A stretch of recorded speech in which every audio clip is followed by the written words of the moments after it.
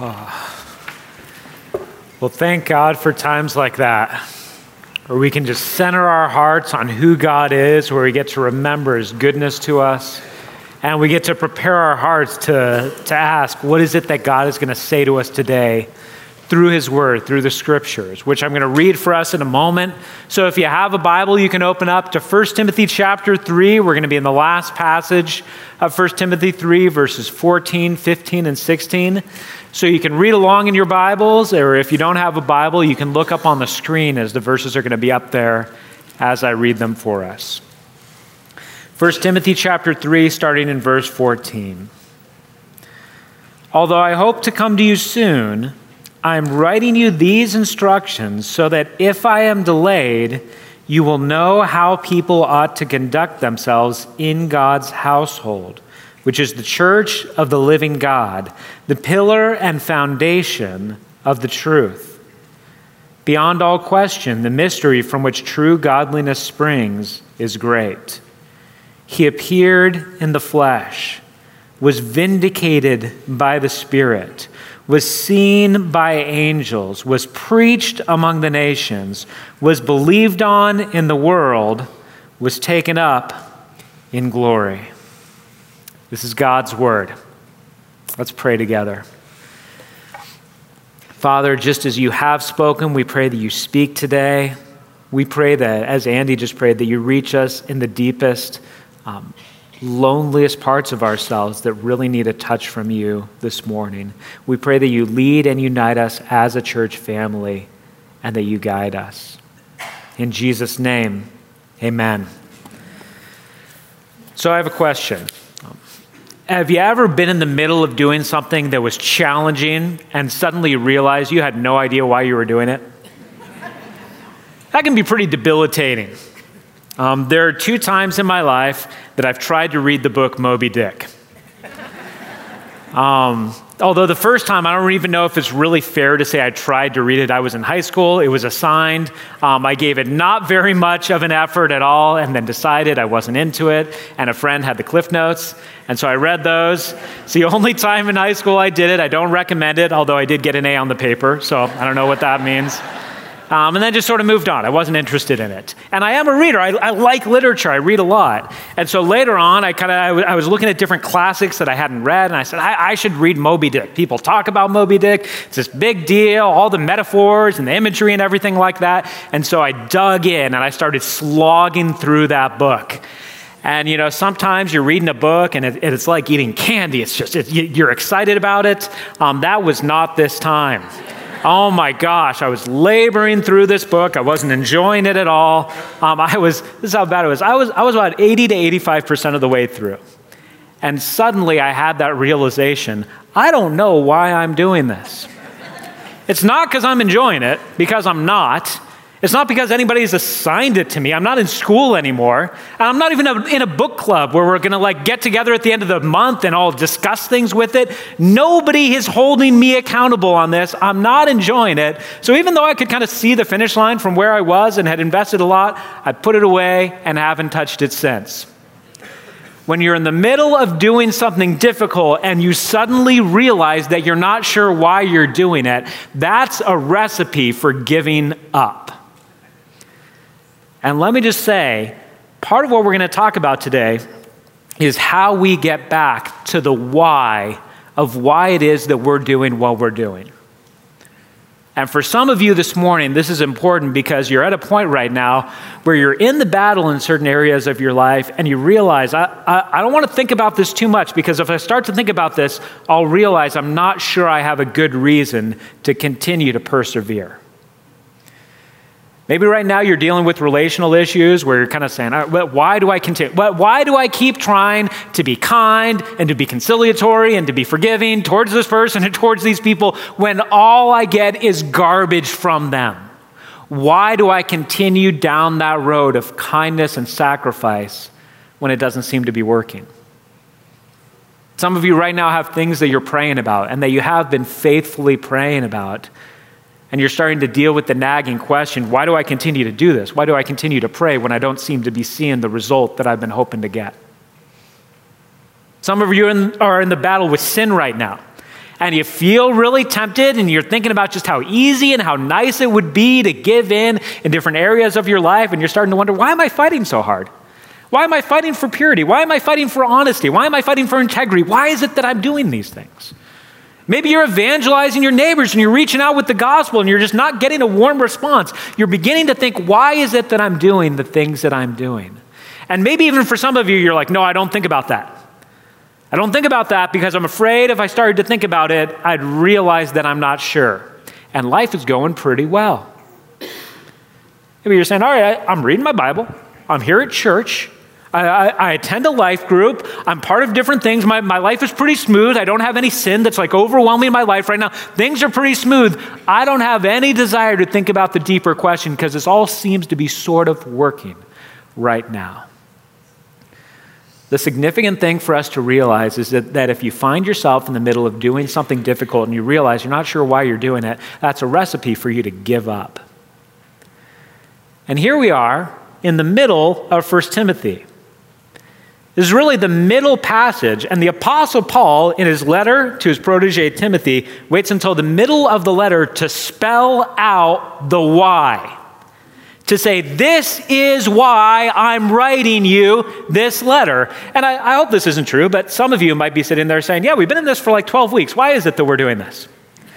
Why is it that we're spending so much time in this letter? I mean, there's lots of things that we could be talking about here when we're gathered as a church family. I mean, there's things going on in the world that we could talk about that maybe seem a bit more pressing than some of the things in this letter. Why is it that we're spending time in this letter? And Paul is going to lay out for Timothy, as he's been walking through all of these things, Timothy, this is why I'm writing to you. In case these instructions are starting to feel overwhelming, or in case you see your mind wandering, or in case you want to focus on things that seem more pressing, this is why I'm writing this to you.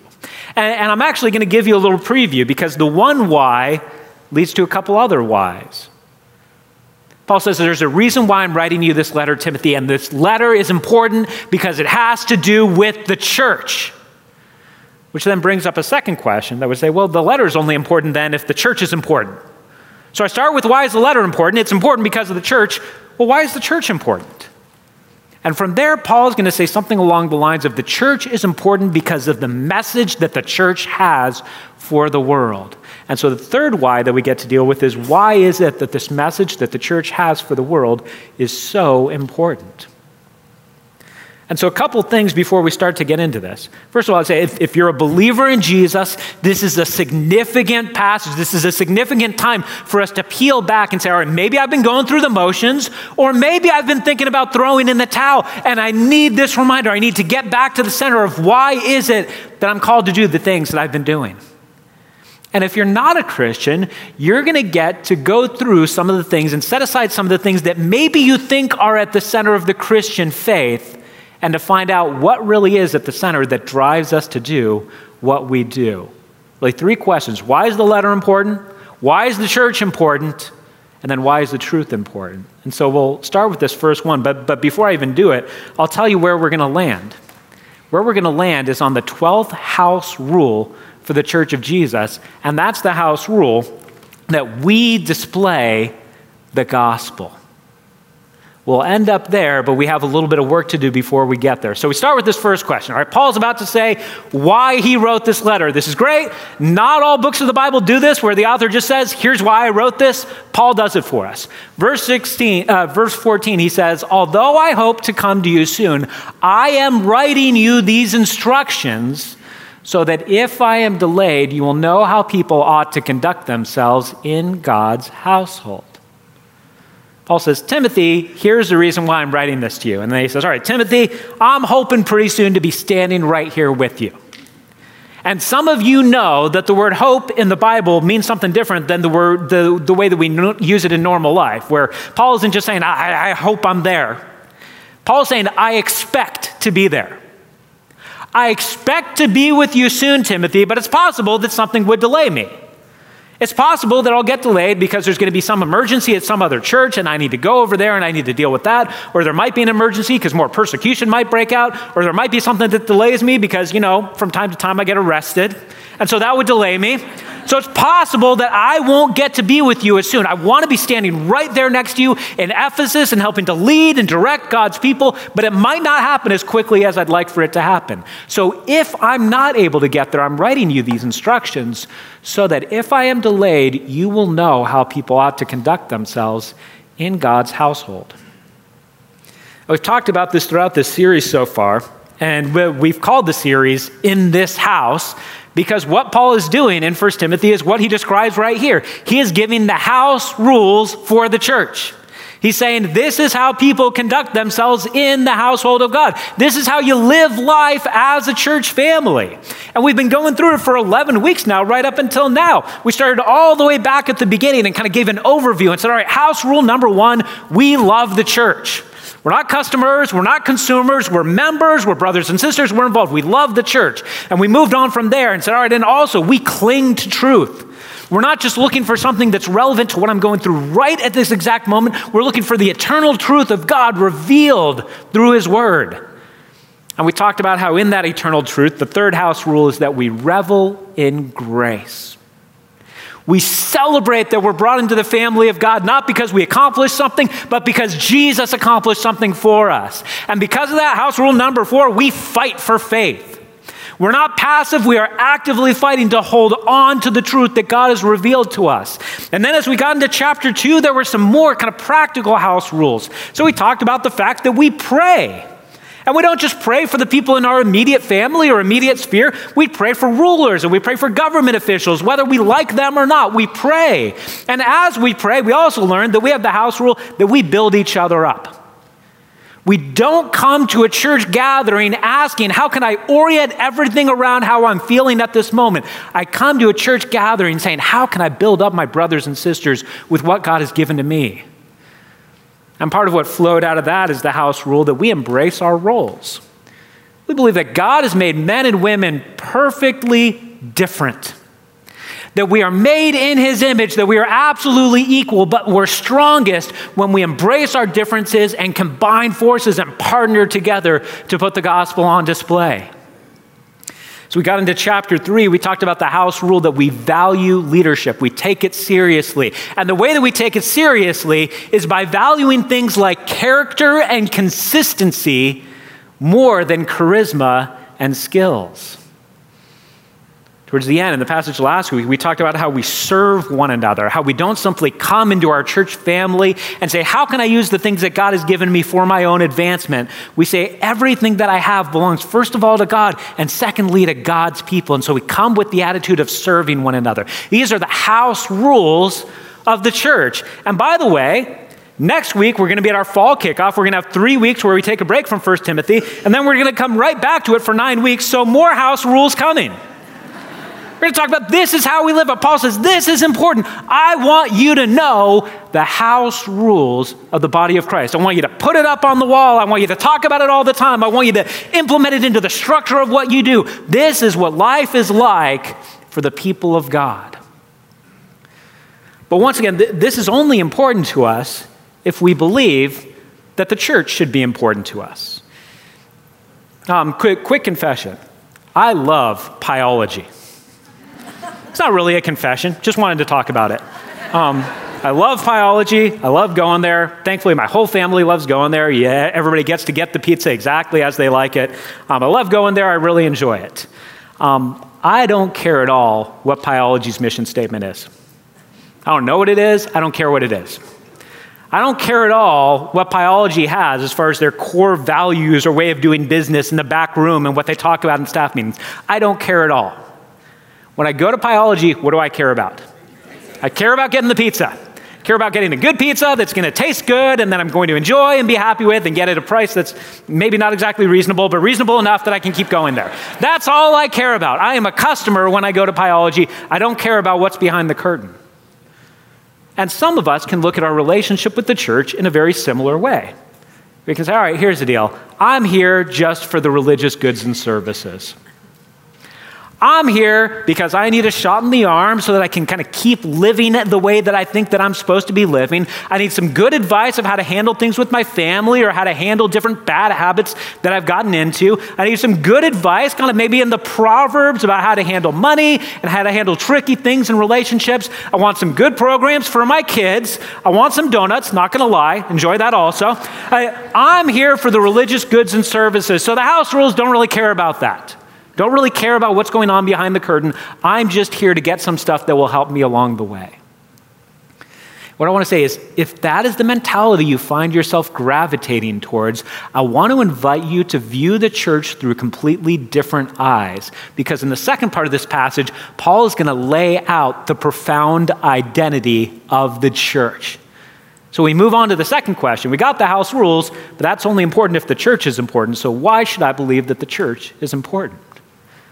And Paul says, if I am delayed, I'm writing these things to you so that you will know how people ought to conduct themselves in God's household, which is the church of the living God, the pillar and foundation of the truth. And I'll show you this as we walk through it. Paul says 3 profound things about the identity of the church just in this one verse. I'll tell you them now and then I'll show you them. He says we are God's family. He says we are God's dwelling place. And we are God's messengers. The first one will seem pretty obvious. He says, I'm talking about how people ought to conduct themselves in God's household. He's talking about life in the body of Christ, and he refers to the church as God's household.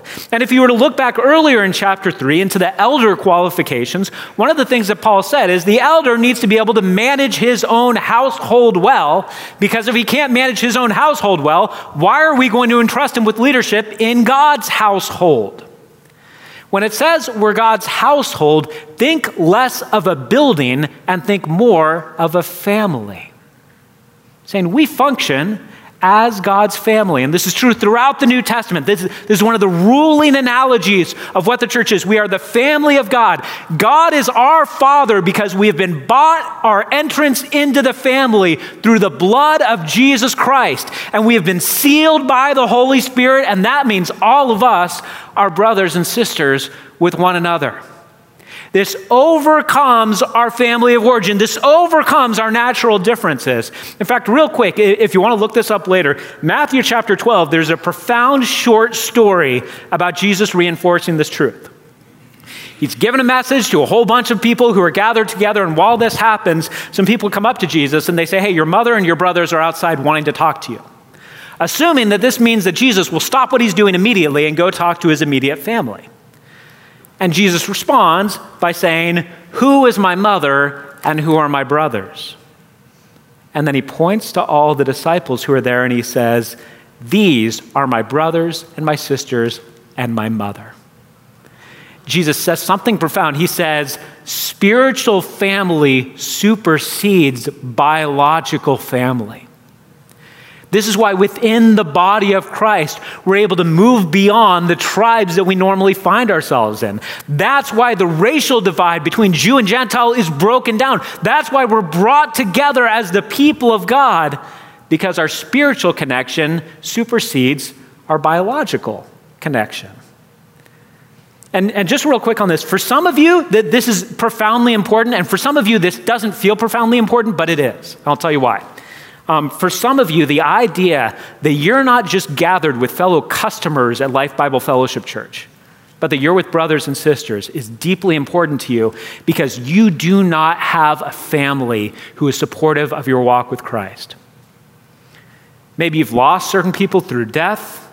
Maybe you're a lifelong single and you're just feeling a little bit more lonely. Or maybe you're divorced and you're feeling a little bit more lonely. Or maybe you're like, I got lots of family. None of them walk with Jesus. None of them understand what I'm trying to do. They're all mystified and they kind of mock me for some of the decisions that I make. And you're lonely.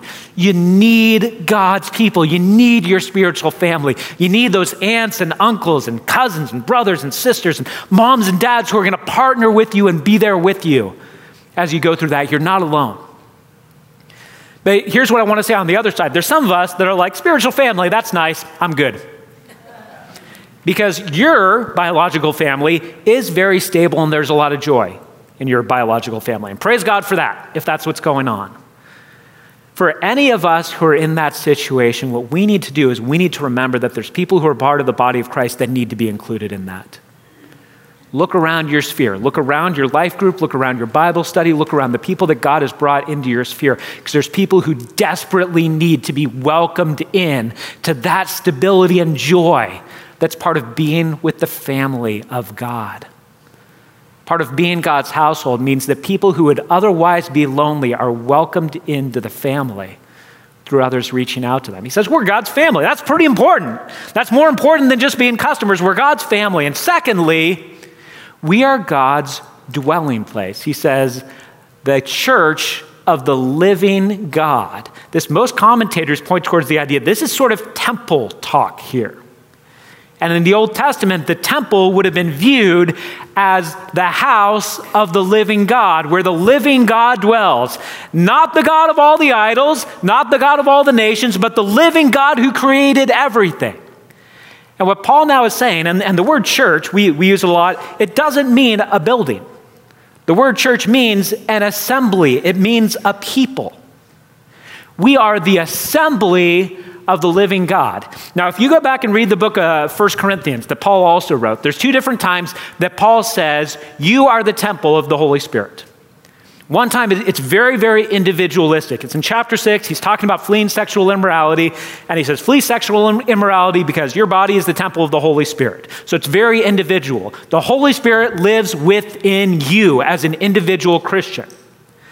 The other time that he uses the phrase, though, is in chapter 3, and he's talking about church unity, and he's talking about divisions. And what he says there is, you are the temple of the Holy Spirit who dwells in your midst.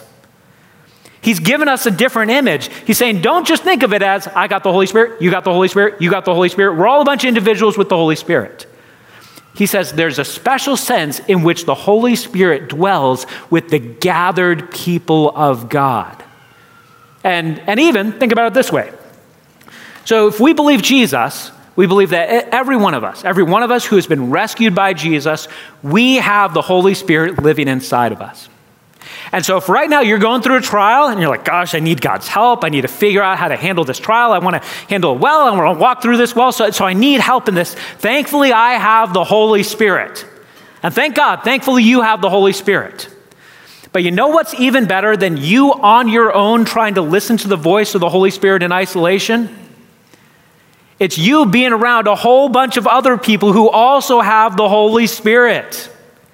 It's you praying with fellow believers who are guided by the Holy Spirit and are going to see things that you're not seeing, who are going to be able to correct you when you're not really listening to the voice of the Holy Spirit because it's not very pleasant to you to listen to at that time. What's better than an individual Christian with the Holy Spirit is a whole bunch of Christians with the Holy Spirit gathered together. And there are times, and I know this is true of lots of us, there are times where I feel apathetic or ambivalent. I just sort of feel like, yeah, I'm doing stuff. I do believe all of this, but I'm not really feeling it. I'm not really feeling passionate.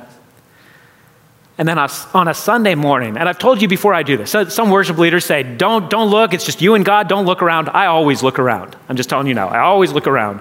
And I look around because when I look around, I've been here long enough that I know a lot of you. And when I see you lifting your voices and giving your hearts in worship, I know what it has cost you to do that.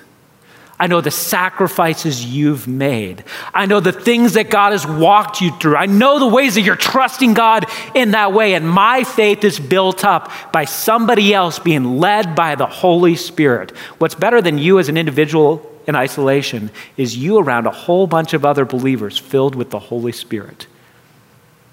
We are God's family.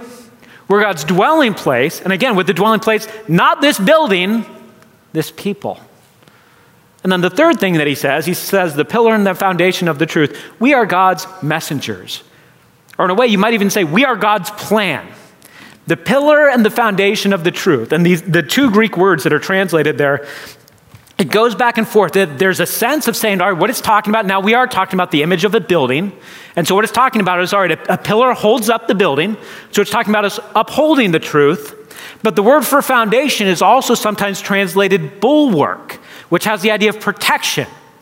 Saying, all right, the church, the people of God, uphold the truth of the gospel and protect the truth of the gospel. They're all about saying God has a message for the world. God has a message for the world that we need to get out there. So we're going to hold that up for the world to see, and we're going to protect it from the error and from the lies that would come to subvert it. We are not only God's family, we are God's plan A to get the message out to the world. The pillar and the foundation of the truth. Now, what I said before, let me just say it again. All right, if we go back and say, all right, Paul told us why he's writing the letter. He's writing the letter because he wants us to know the house rules of the church. That only matters if the church is important to us. So why is the church important to us? Church is important to us because it's God's family. It's God's dwelling place. It's where God's mission is taking place. But then the question we have to ask within is, all right, this message that the church has, this truth that Paul is talking about, why is that important to us? And that's where Paul goes in verse 16. And this is where he really lays out the idea that I've already alluded to. We display the gospel. He says in verse 16, building off what he just said, the pillar and the foundation of the truth, beyond all question, the mystery from which true godliness springs is great. And some of you may have a different Bible translation in front of you. The really simple Greek here would be much more simple than it's said here. It would just be, beyond all question, the mystery of godliness is great. The NIV translates it as if what Paul is saying here is, all right, the mystery, sort of the message behind why we live godly lives, which is not a bad translation, but the more simple idea is simply that, all right, there's a message behind the whole concept of who God is. And the word mystery here doesn't mean something that we can't figure out.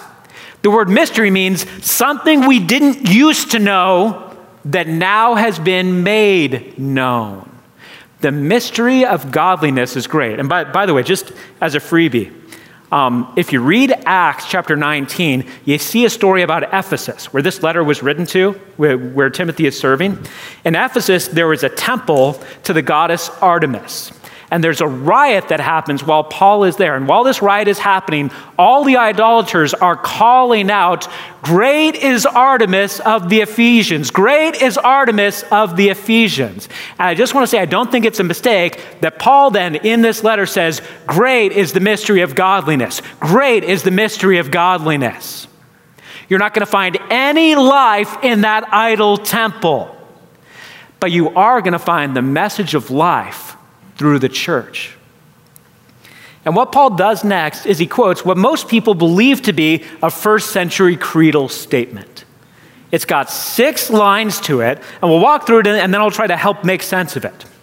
It says, "He appeared in the flesh, was vindicated by the Spirit, was seen by angels, was preached among the nations, was believed on in the world, was taken up in glory." Gives 6 statements that are clearly meant to be about Jesus. Now, here's why this is so profound, what Paul does here. Paul's built this up and he said, the church is important. This letter is important because it tells you how to live life in the church. The church is important. The church should be important to you because it's the family of God. And also because the church upholds the message that God has given to the world. And now I'm going to tell you, Paul, I'm going to tell you the message that God has given to the world. And at this point, we might accept Paul to say the message that the church has for the world is clean up your act. For the love of everything holy, stop what you're doing. Start treating each other better. Stop divorcing each other. Stop all this sexual immorality. Stop all of these things and start living cleaner lives. We might think, isn't that the message the church has for the world? Apparently not for Paul.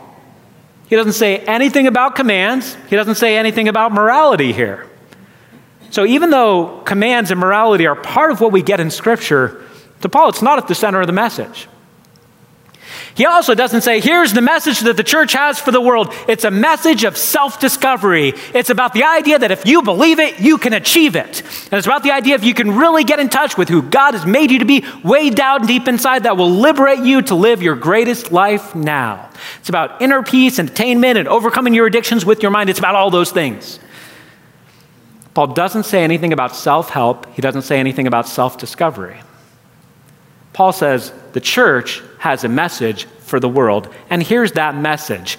God did something when he sent Jesus. The central Christian message, and this shouldn't be a huge surprise to us, is about Jesus. And not just about what Jesus taught us, but about what Jesus did and why it matters.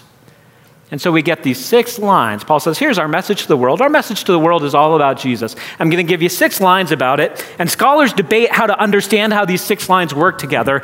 The best way that I saw that I believe is the right way to understand this is it's 2 3-line groups. 3 lines that go together and then 3 lines that go together. And so I'm going to walk them through in that way. The first 3 lines are about what Jesus did here on earth. He appeared in the flesh. Jesus took on humanity. He appeared in the flesh, and we could look at that and say, oh, well, that's just talking about Christmas. That's talking about the whole idea of him being born as a baby. And fair enough, but built in with this is not just the idea of Christmas. Built in with this is the idea of Good Friday. Built in with this is the idea that he took on flesh so that eventually he could suffer in the flesh for us.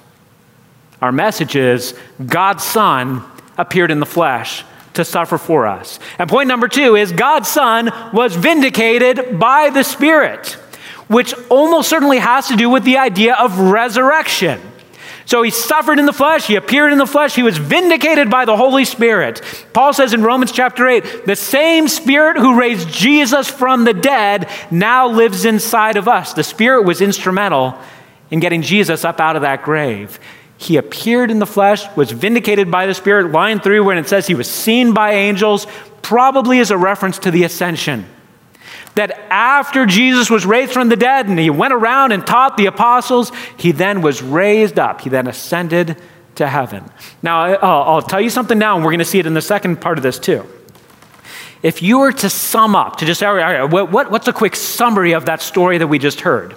It would be something like this. With Jesus, there was suffering and then there was glory.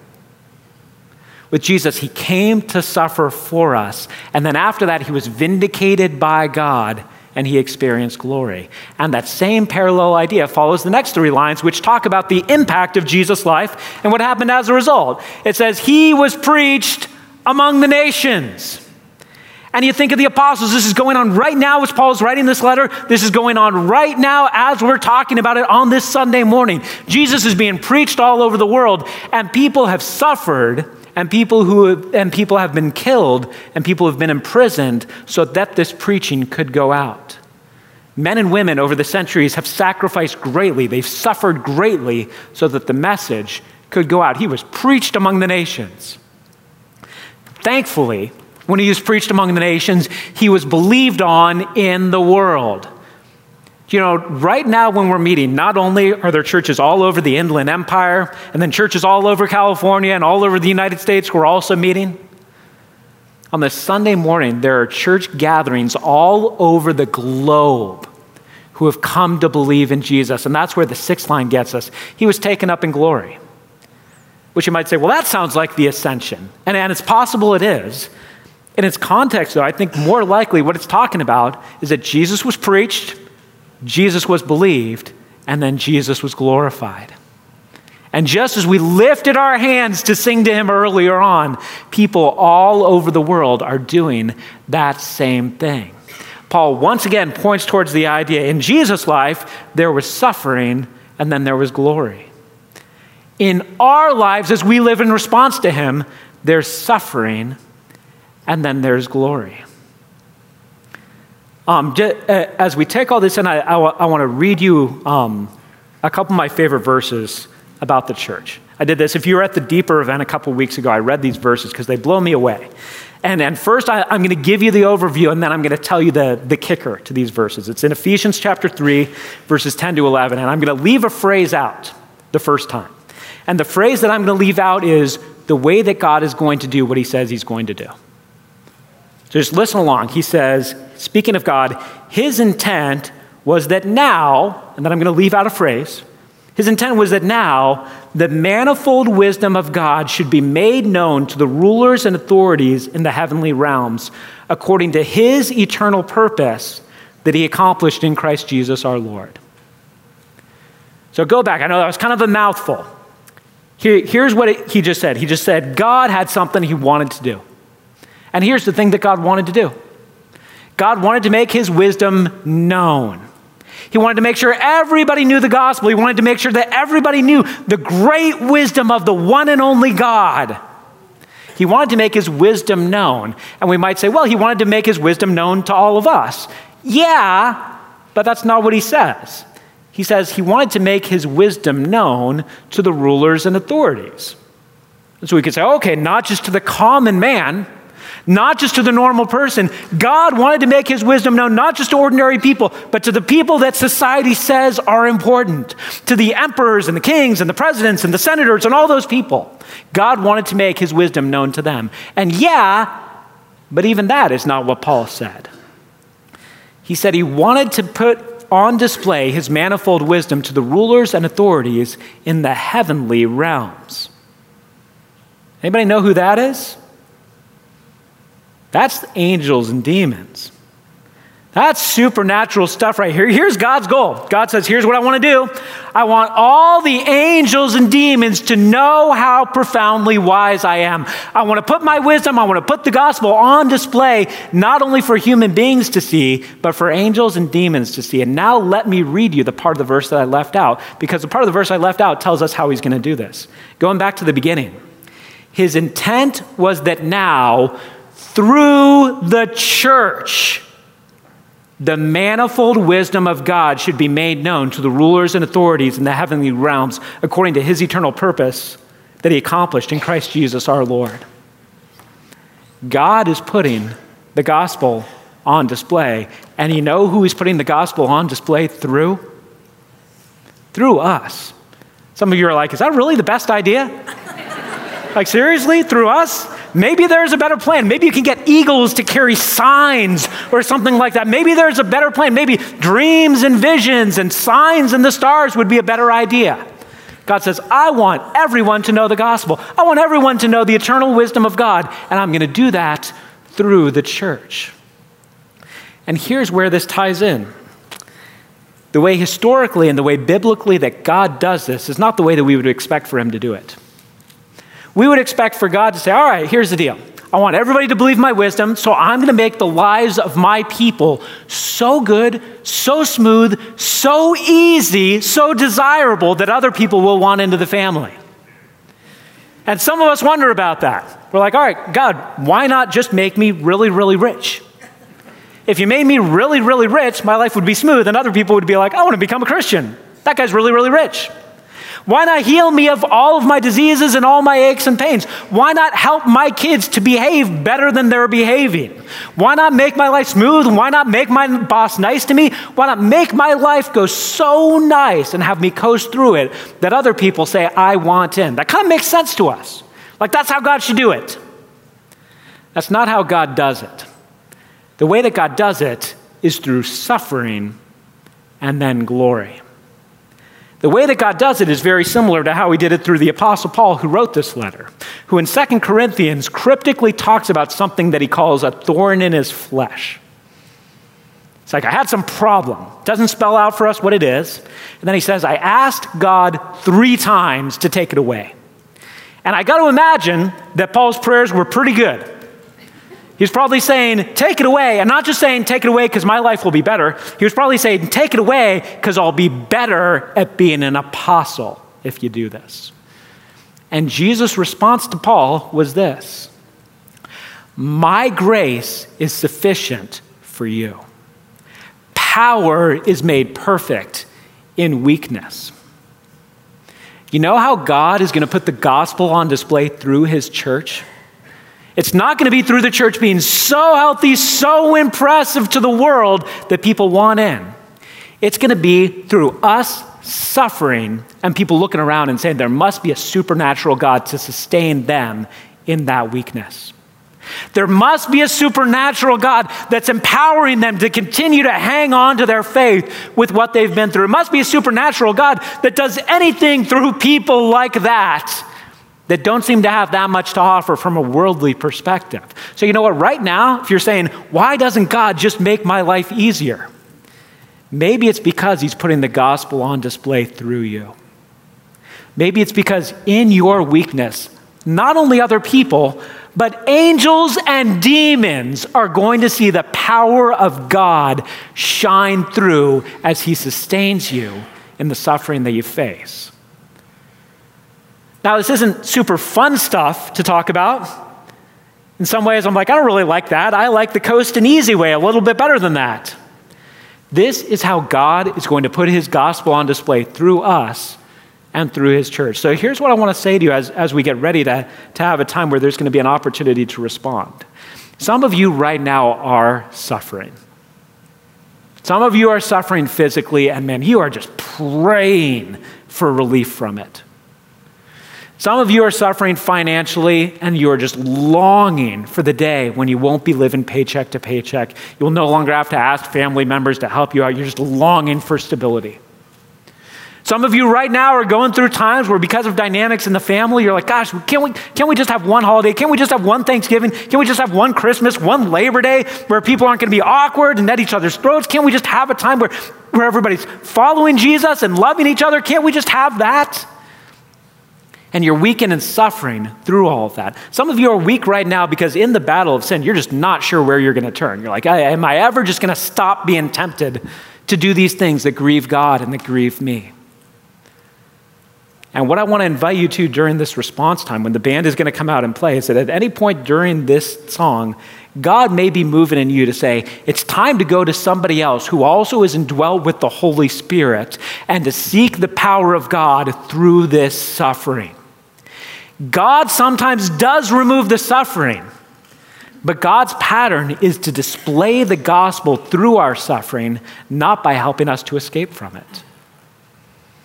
And let me invite you to something else during this response time. For some of you, before you even get to the point of saying, well, I'm suffering and I'm ready to suffer for what God is going to do through me, you came with the ultimate why this morning. The ultimate why for you is saying, why does anybody believe this? Why should I believe this? Why should I put my faith in Jesus Christ? And what I hope that you heard this morning is that the ultimate message that the church has for you is not start living a better life. The ultimate message that the church has for you is that God sent his one and only Son to suffer on your behalf, to take away your sins, to go through suffering and then to have glory, so that you could place your faith in him and experience the suffering of identifying with him now and the glory that will ultimately come because Jesus' vindication is our vindication. And so I know for some of you that this time when we do this, we're going to have pastors and elders and prayer team people on either side. For some of you during this time, you're just saying, gosh, I don't want to get up. I don't want to go do that. People are going to be looking at me. People are going to be wondering what's going on. Here's what I want to guarantee you. Almost everybody is going to think this exact thing of you if you get up and go and pray with somebody. They're going to be thinking, thank God that they're getting freedom and help for whatever's going on in their life. You're with your church family. Don't be ashamed to come and seek help. Don't be ashamed to seek out the work that God will do as you seek closeness with him and with his people. Let me pray for us as we prepare.